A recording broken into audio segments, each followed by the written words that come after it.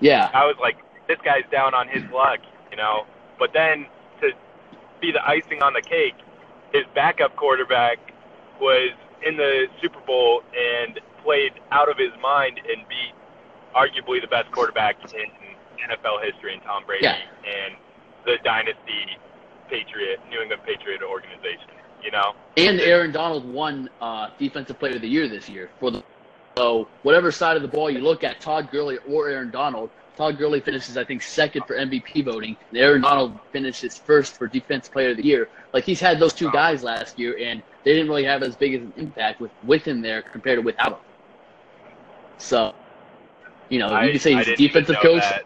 Coach is just like Defensive Player of the Year in 1 year after not really having a.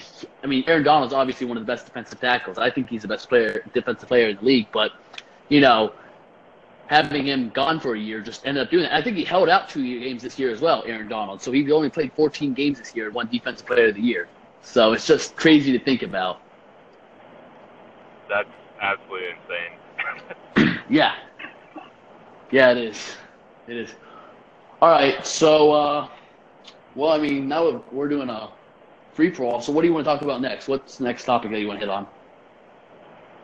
Ooh, well, you're asking the wrong person, Adam. I wish that we were still talking about the NBA right now, but we jumped ship already. So I feel kind of awkward going back to the NBA. All right, we can stick with football a little bit longer, and then we'll go back to the NBA and just talk about that a little bit. So All right. I don't know how I don't know how well versed you are in the XFL or the XFL comeback, but what cities do you think that?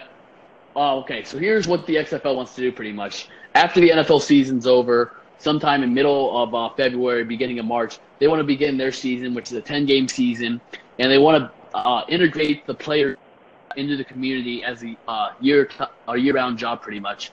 And the salary would be $100,000. So Vince McMahon wants that to be the goal. Like he wants them to integrate to the community so they're around all the time and people like know them and like they donate their time and like spend their time in the community. That way they can build a brand and a decent brand there. So just what 10 cities do you think that the XFL should look into? I guess if when they come back, I guess. And if you can't think of 10, just think of a few. Like to begin with, I would consider maybe Orlando and Columbus. But what are your thoughts on the cities that would be cool to see the XFL in that don't have NFL teams right now? Oh, well, that don't currently have NFL teams. Yes. I think the one city that I've thought of and just cannot get out of my mind and see another city being better for a product like the XFL is Las Vegas. I mean, Mhm.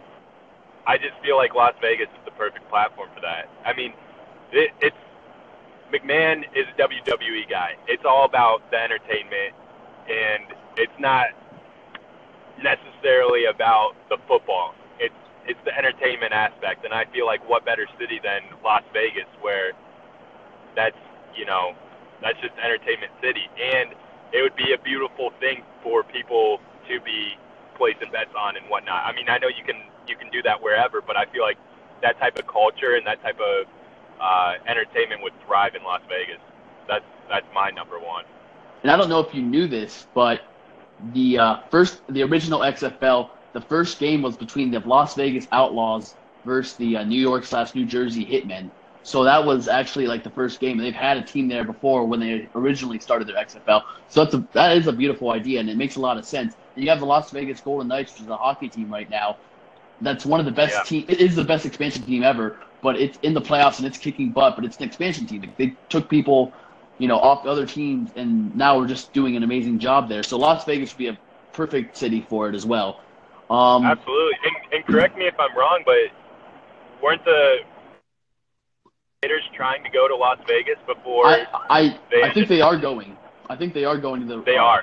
Oh, Yeah, the Raiders will be so there that as is in the well. works.